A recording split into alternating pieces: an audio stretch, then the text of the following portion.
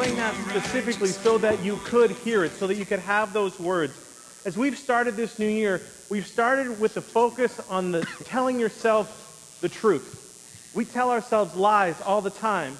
We look in the mirror, we tell ourselves lies. We hear things from other people and we internalize it as lies.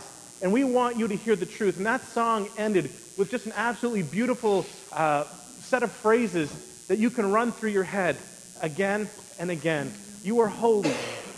You are righteous. You are one of the redeemed, set apart, a brand new heart. You are free indeed.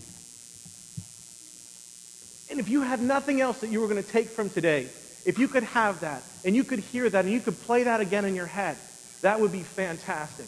As we start, again, I want you to learn to tell yourself the truth. And so today we have a new phrase that you're going to need to say out loud so that you can hear yourself say it, okay? This is the truth. Tell yourself this. I am the light of the world. And you think, well, didn't Jesus say that? And he said that about himself? Yes, he did. But in Matthew 5:14, he was describing us, and he said, you are the light of the world, and a town built on a hill cannot be hidden. So when you think that you're lousy and you're not doing anything right and you don't make a difference, Jesus himself, when he was thinking of you, said, you are the light of the world. Tell yourself the truth. About in the same way is that our faith has a starting point. We can't track it back that far usually. And so we wanted to add, we're taking the idea of base camp because we say that we're on this road trip together. That's what we describe our life as right now. We're on a road trip together in earnest pursuit of Jesus. So that's what we're trying to do. And so a base camp we're trying to set up this place that as we travel, we can come back to. This is a place of stability and support. And so our base camp is a place if you want to restart your faith or start your faith, we're going to try and bring out some of the basics. So that's what we're doing. It's our basics that we're doing. So we're going to add this starting point into our base camp so that it's something that we can come back to as we need to. As life happens and we become unsure of where we stand, it's also where we can direct some other people so that they can get some of the basics of Christianity, some of the basics of faith, and from more of an adult perspective and less of a child's perspective. Okay, so if you have faith in God, or you used to have faith in God or a God, the name that your God had isn't really important at this place. There was a point when you started to have that faith. And as children, many of us were handed a faith framework. And you sort of go, here it is, this is the system that's already set up. And we were told, there is a God, and he's kind of like this, and here's how you read, and here's how you pray, and you need to know that God is good, and that God answers prayers, and God punishes evil and rewards good, and God speaks. That childhood framework of faith is what many of us grew up with. Whether it was distinctly Christian or not, again, really not the point right now. That is a faith framework. And maybe you were given it by a religious institution that you attended, your temple, your synagogue, your church, or maybe it was by your parents, or maybe it was like a religious person who you talked to, or maybe it was a counselor at camp, somebody like that. They put this stuff there for you, and you had it. Or maybe you're one of those people who you were interested in, so you sort of dove in, and you started wanting to build yourself a framework of faith. And those are the pieces that quite often come in. But then something interesting happens. You become an adult. And then without warning, you start to notice that there was a space between what you had been taught about God and what you experienced. And you didn't know exactly what to do with that. And so if you grew up in a Christian tradition, you were taught, and you probably sang that Jesus loves the little children of the world. And you might have sang it better than that, which wouldn't have been hard to imagine. But then as an adult, you look around and you saw that some children, well, they didn't seem to get loved by Jesus very much. And you weren't sure what to do with that. And you heard and someone told you that God heals. And you prayed. And you asked for God to heal some people. And they weren't healed. And you were told that God answers prayer. But you have a memory that God didn't answer Auntie Elizabeth's prayer. And he didn't answer your daddy's prayer about your mama. And you didn't mean to. You didn't plan for it to be this way. You weren't angrily charging off. But over the time, the pressures of the childhood faith that you had, that strength that was there began to diminish under the pressures of adulthood. And that faith foundation that you started with, it just couldn't support the rigors of adulthood. Consequently, without noticing it, in that process, you drifted away. You never chose to quit believing at all. There wasn't a day that said, that's it, never again. But you chose to stop believing some of it. And as you did that, the rest of it kind of got fuzzy. And the fuzzier it got, the less significant it seemed. And you woke up one day, and you didn't really notice that you weren't really connected anymore. But you did notice that when asked, well, none of it really just seemed all that important, frankly. So in this series, we're trying to talk about that. We're building the base camp. We're hitting the restart button. We're building that place that we can come back to so that we might reconnect with faith on more of an adult level. So we started with the idea that the Bible says is not an adequate starting place or returning place for most adults. The truth is that there are all kinds of reasons why the Bible says what it says.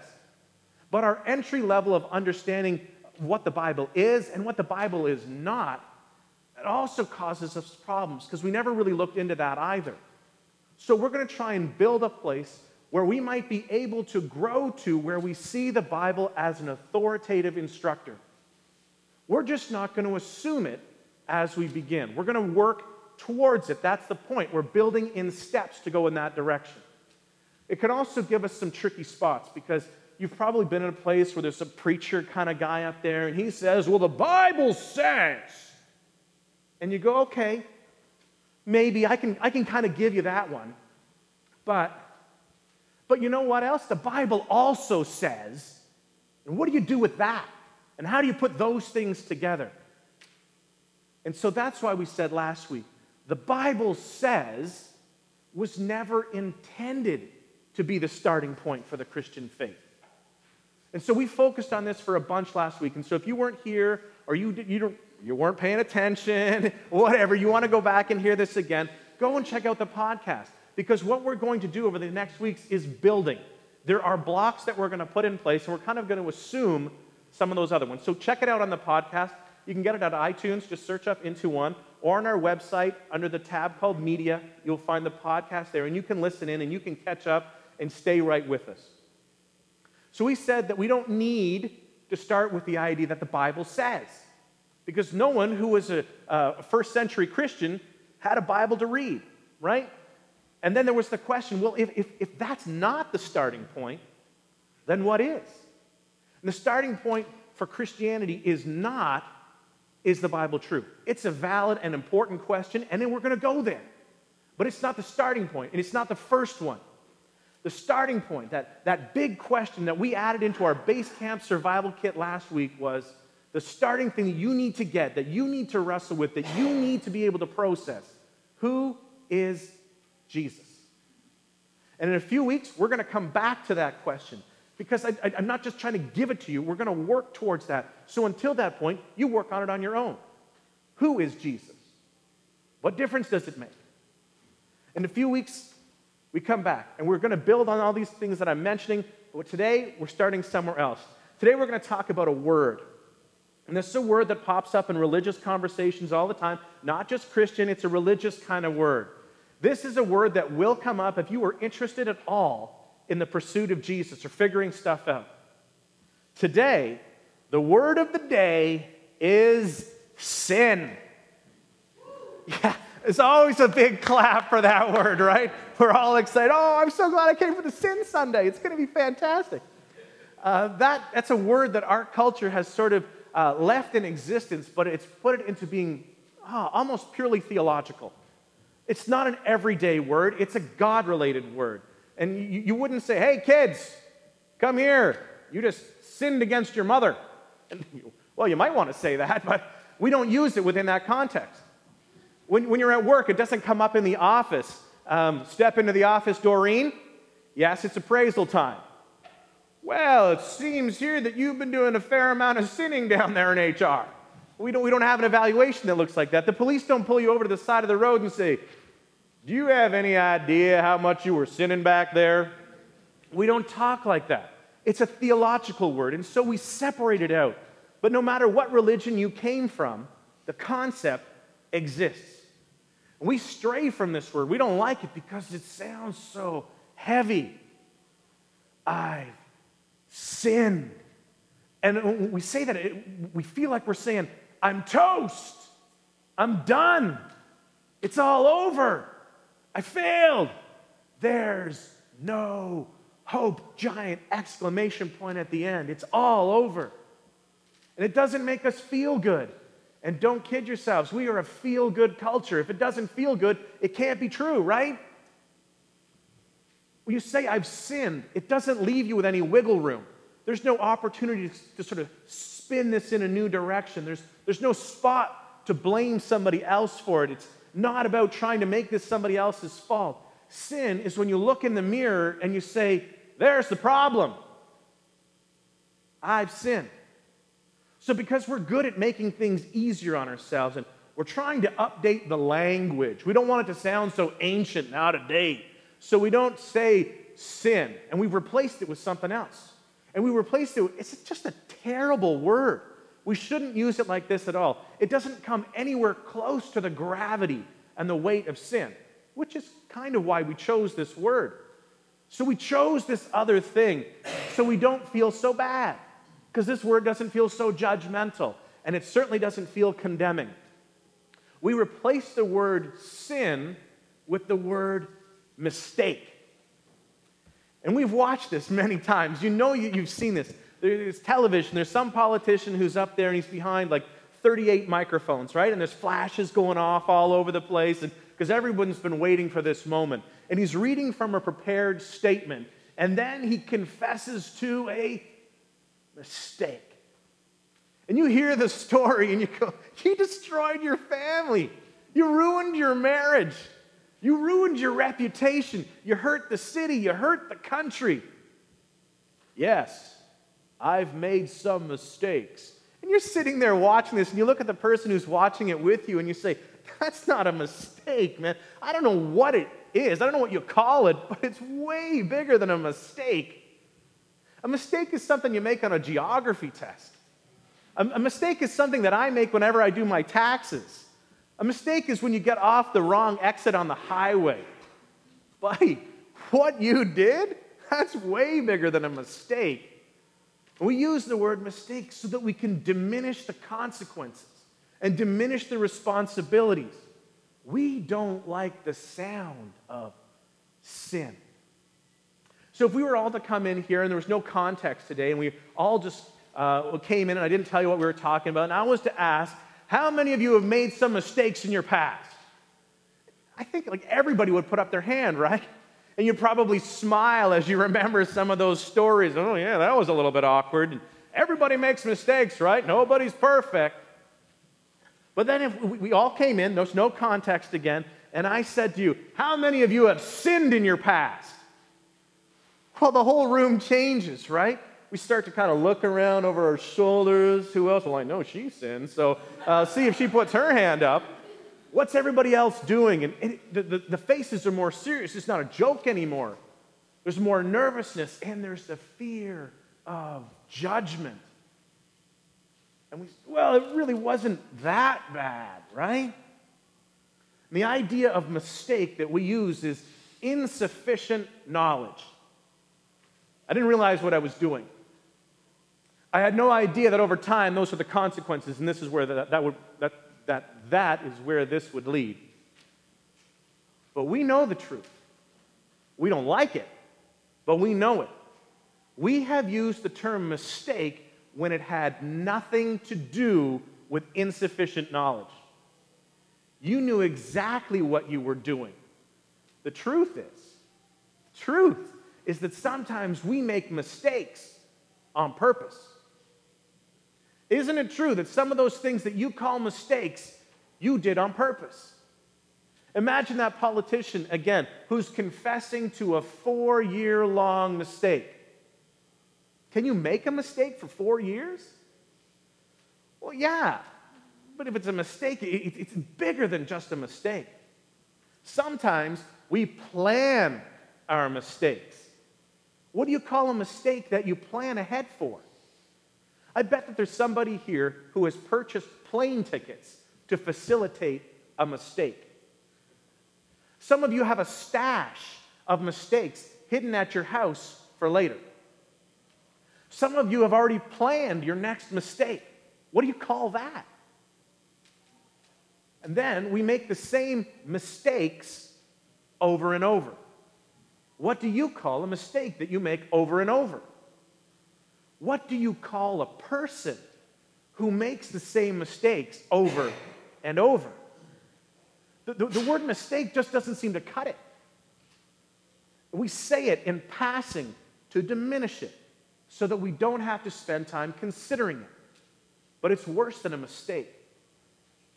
What do you do with a mistake? Tell me, what do you do when you make a mistake? What do? You starts with C. Give me the word that I want, okay?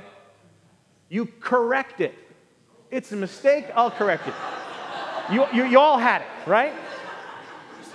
There's only one right answer, all right? You all made a mistake, but it's okay, we can correct it. The word mistake just doesn't quite cut it. But you correct the mistake. So you say, I'll fix that. I'll correct that. I'll turn the car around and I'll get off at the correct exit. But you can't correct you. And you're the problem. I'm the problem. It's not that we make mistakes, because you can correct a mistake. The problem is me. The problem is you. You have had a really hard time correcting you. So what do you call that?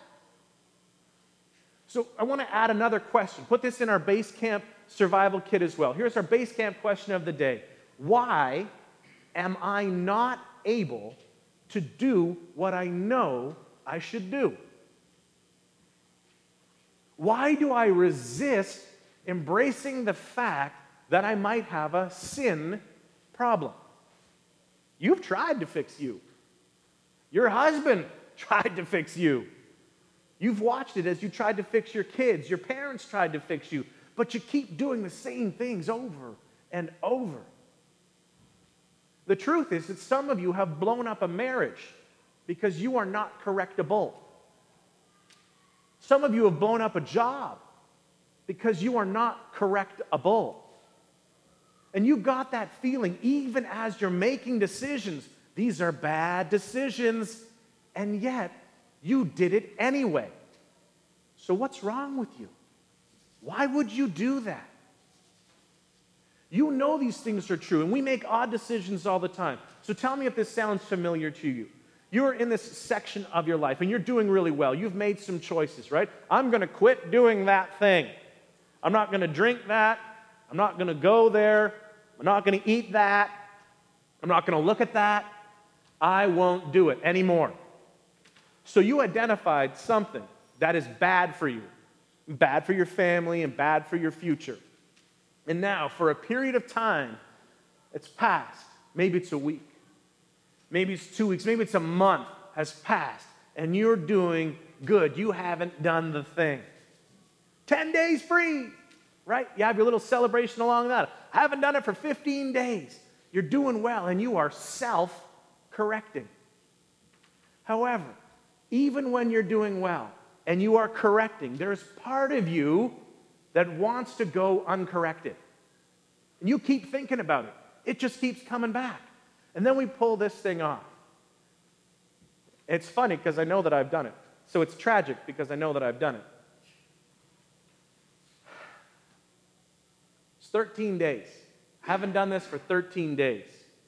So I owe myself one. Right? Have you ever said that? Why do we do that? Why would we do something when we know it hurts us? And then work so hard and focus on stopping that thing because that thing hurts me. And then as a treat for doing what's right and helpful and saving myself, as a treat, I go and do it again. That's not just nobody's perfect. That's not just, I made a mistake. Like, the baby step here is to at least admit that you have a deeper problem than just mistake. Perhaps you are a sinner. Perhaps sin is a reality, even if you want to dumb it down and just say it's a mistake. Now, this definition is not going to be theologically accurate. It's not going to be complete, okay? So don't analyze it in that way. But here's a first step kind of definition of a sinner. A sinner is somebody who knows better, but does it anyway. Anybody? Yeah. Jesus talked about sin, and he talked about sin all the time. He talked about it a bunch in a different kind of context. So we're not going to look at this as in the Bible says that this is what Jesus taught. Jesus is a guy, and we're going to look at Jesus, and this is some of the stuff that he taught about this topic. So look at what he said, and then you can take that, and we'll further our journey on this. He said that something that we know that's true, and we've all experienced this. Sin breaks relationship. Every broken relationship that you have ever been in has been broken by sin. Maybe your sin. Maybe their sin. Maybe you both sinned together and you broke the relationship. And when you sin, sin isolates. It is about breaking relationship. It's about pulling you out of relationship. It moves us away from relationship. It moves us away from intimacy. And we go, what happened? But, and this is the part that we have misunderstood for so long, Jesus' purpose in talking about sin was about restoration, not condemnation. And the reason we fear the word sin is so often condemnation. That has nothing to do with what Jesus was talking about. And our association with that word, sin, makes us uncomfortable because we fear condemnation. Who are you? How can you say that? Don't talk to me like that. I don't want to talk about sin because it makes me feel bad about myself. But Jesus said we have to talk about sin because I can't get you restored until you admit that you're not just a mistaker. You are, in fact, a sinner.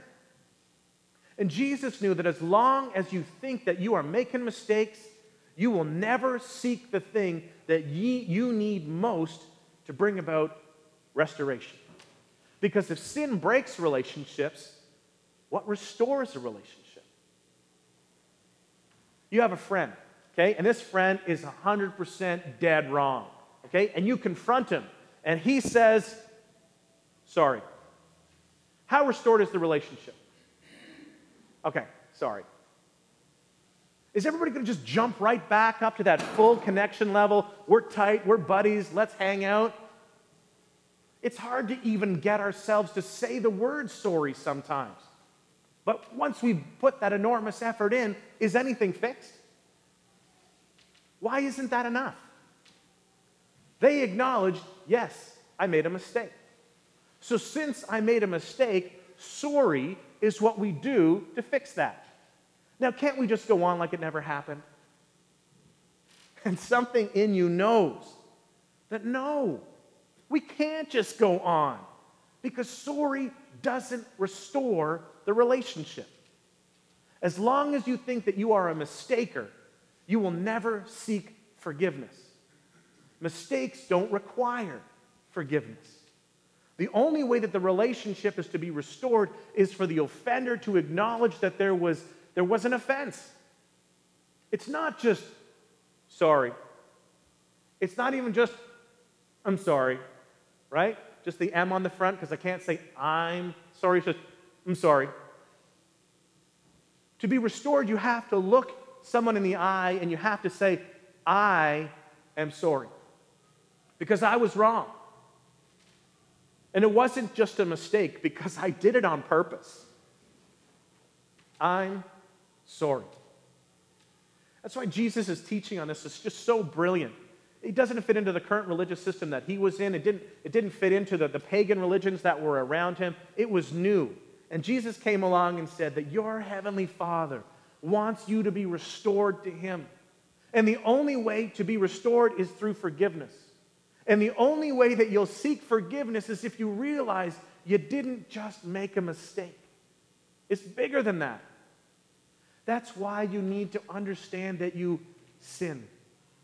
Perhaps it's even worse because this is probably not the first time. You've done it before. You keep doing it. You are a sinner. But Jesus says, no, don't freak out about that. That's not the end. It's a means to a very important end. So Jesus would teach on sin, right? And it's not like things today where you're okay, you're great, and your therapist is going to help you along with this, and don't worry about how you feel bad about yourself. He would say, hey, you think you've done some bad things? Oh, you have no idea how bad you are. And I'll tell you how bad you are. And he jacked the standard up so high that everybody went, oh no, we're doomed. And once they acknowledged that they were doomed, then Jesus said, hey, I've got some great news. I'm here for the doomed people. In reality, I'm only here for the doomed people. I'm here for you because you're doomed. If you're not doomed, I'm not here for you. And if you feel doomed, it's because you are acknowledging the size of the problem. But God loves doomed people. People cannot experience the love of God until they understand that they are doomed. So Jesus taught, and he brought people to conviction so that they would understand the gravity of the situation and so that they would feel doomed. And then just before they all go crazy, start pulling off their hair and jump off a cliff, he comes rushing in and he says, but guess what? God loves doomed sinners. That's why he sent me. That's why I'm here.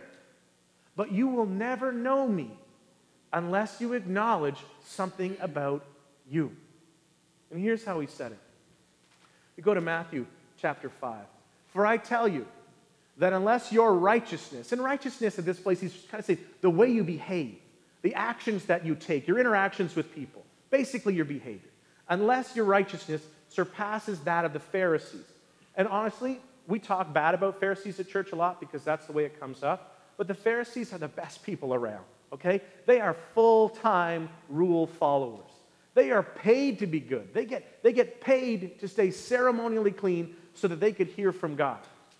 So unless your righteousness surpasses that of the Pharisees and the teachers of the law, you will certainly not enter the kingdom of heaven. And at this point, everyone in the crowd went, no way, we're doomed. There's no way we're going to get to heaven. And not everyone at this time had the same view of what heaven was or hell was or anything like that, but they knew that not going to heaven was bad and going to heaven was good. And Jesus said that you are better than the best people, unless you are better than the best people that you know, you're doomed. So he goes on in verse 21, he says, you have heard it said to the people long ago, you shall not murder. Jump down. But I tell you that anyone who is angry with a brother or sister will be subject to judgment. Now, to read this in context, Jesus is saying that if you're guilty of anger at someone, then you are guilty of murder. It's the same in the economy of God, and you will face the same judgment. So how good are you feeling about yourself now? Don't worry, it gets worse. Jesus says, you shall not commit adultery. But I tell you that anyone who looks at a woman lustfully has already committed adultery with her in his heart. The guys are all going, honestly, Jesus. Honestly, who hasn't done that? And Jesus goes on, and he goes on. And there was no one who can escape this. They were all doomed. We are all doomed. They were all sinners.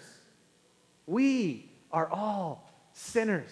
He raises the bar so high that everyone's asking, what's the point of even trying? As if I'll ever be able to do that. And then he rushes in and he said, that's why I'm here. It doesn't end with sin and condemnation. It goes from sin to condemned to I need to ask for forgiveness to God forgiving me. But you can never be restored to God until you acknowledge that you need to be restored. A mistaker They just think that they're going to self-correct, and they never get to that point. So one day, they bring this woman to Jesus, and they kind of throw her down in front of him on the ground, and she was caught in the act of adultery, not mental adultery, not metaphorical adultery. She was caught in the act, the real thing. And they say, Jesus, she deserves to be stoned to death. Well, he does his thing, and he kind of talks to them, and he kind of intimidates the crowd, so they pull back a little bit. And so it's just him left, and there's this woman right on the ground in front of him. That's all that's left. The other people kind of pull back, but they're still there. And he says, I don't condemn you. Go and sin no more. Here's the story, the way it's played out. He says, ma'am, you're a sinner. Everybody knows it. You just got caught. You just got brought out here. And in front of all these people right now, but looking right in her face, he says, I don't condemn you. You are a sinner. Now stop sinning. I don't condemn you. Acknowledge the need to be restored, and he will restore you.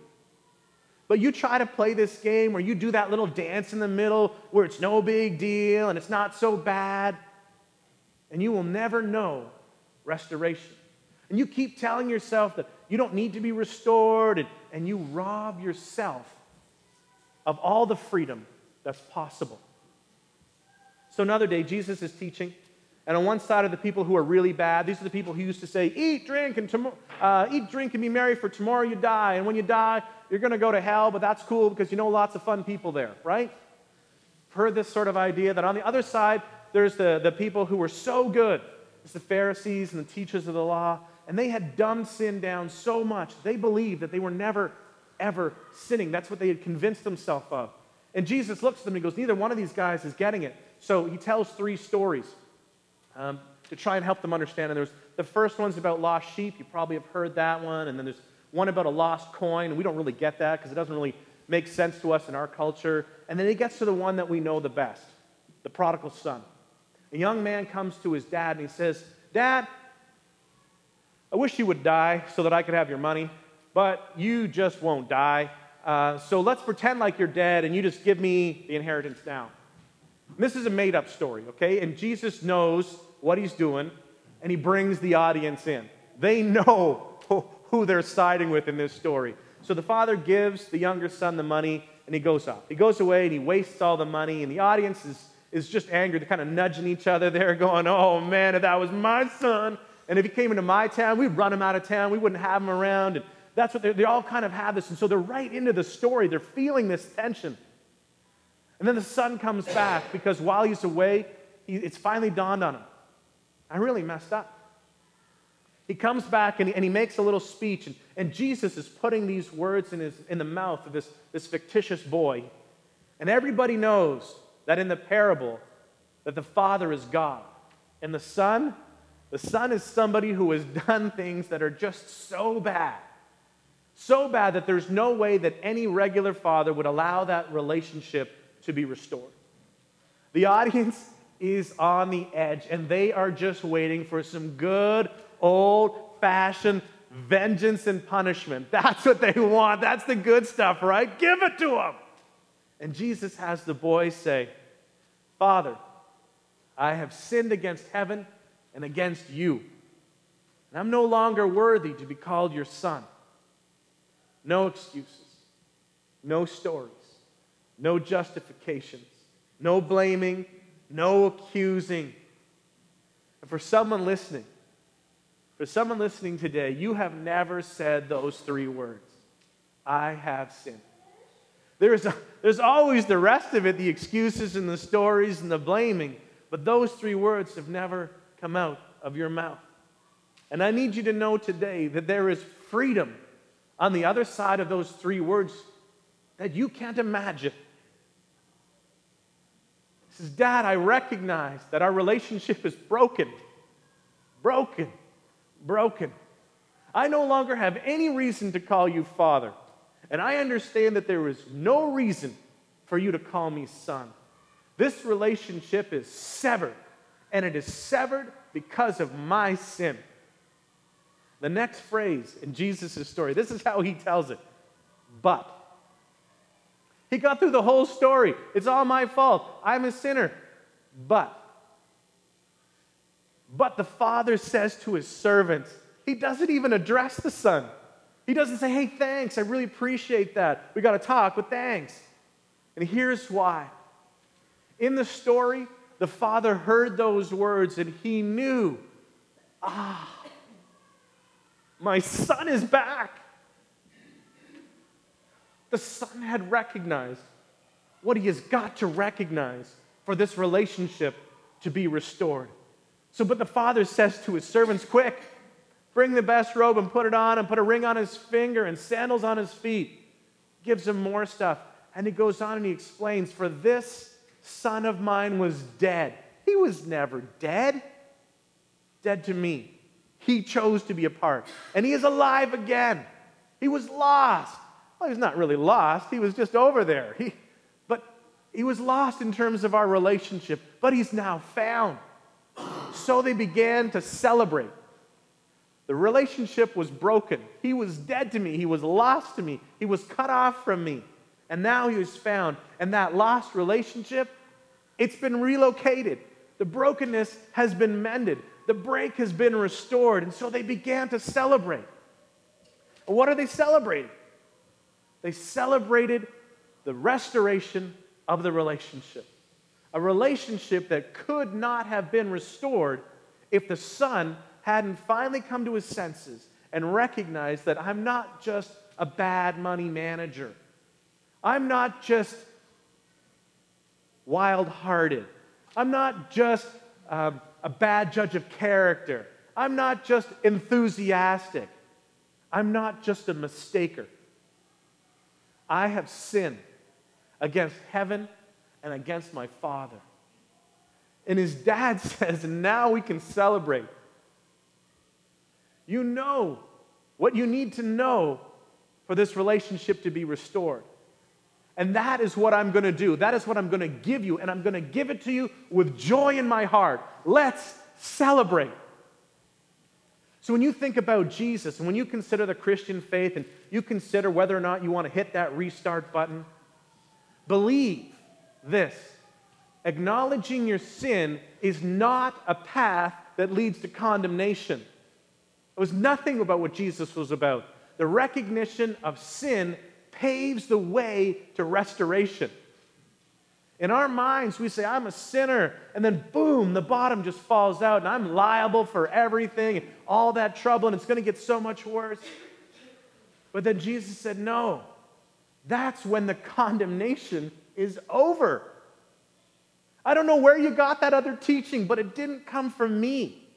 You have been separated. You separated yourself from God, but he loves you. And the only way back is to quit making these silly excuses. Just look at me and say, I have sinned. And as soon as you do, I'm going to give you what a mistaker never asks for. I'm going to give you forgiveness. I'm going to restore you to me. We can get back to doing this whole into one thing. And I don't know what you think about Jesus or what you believe about him, but today, remember that Jesus made it clear that it was not about condemnation. He is about restoration. You are not a mistaker. Jesus says you are a sinner who needs to be forgiven. I am a sinner who needs to be forgiven. And you didn't need this message today to find out that you have a problem that's deeper than a mistake every once in a while. God is waiting to celebrate. He will celebrate when you come back to him, and you can't come back as a mistaker. You have to come back as a full-blown sinner. Then Jesus can say to you, stop sinning. It's bad for you. Stop hurting yourself. But I don't condemn you. And I'm waiting to restore you. Push the pause button on this for now, and we're going to pick this up next week. Kind Father, thank you. Thank you again for the grace that you have shown to us, this forgiveness that you offer to us, that's standing there waiting for us simply to come and acknowledge what we already know is true. I've got problems that are bigger than just every once in a while. Holy Spirit, I pray that you would move today, that you would speak, and you would take the truth of what you are and what you are about and drive that inside of us. Start pulling us towards you more. It doesn't need to end today, but you just keep working. You keep working and calling us to you, promising us that relationship that we feel like is impossible. It doesn't even make a difference because we are too used to saying it's just a mistake. We haven't ever come to the place where we acknowledge that we've got a deep, deep problem and our only hope, the only solution, is you. Thanks for your gift to us today. May we receive it well. May the God of all hope fill you with all joy and peace as you trust in him, so that you may overflow with hope by the power of the Holy Spirit. Be blessed in the name of the Father, the Son, and the Holy Spirit. You may be seated. It's better when you're here. It's better when we're together. Thanks for being part of this. Thanks for worshiping with us today. Thanks for bringing this to life again. Remember, the church is not this place where we meet. The church is you, where you go, and what you take with you. So please, this week, don't forget to take it with you. Don't forget to take Jesus with you and share him with somebody else this week in some way, in some kindness that you can offer. Remember, we are Christ-centered. We are Spirit-empowered, and we are mission-focused. And we are to be on mission, everyone, everywhere, all the time.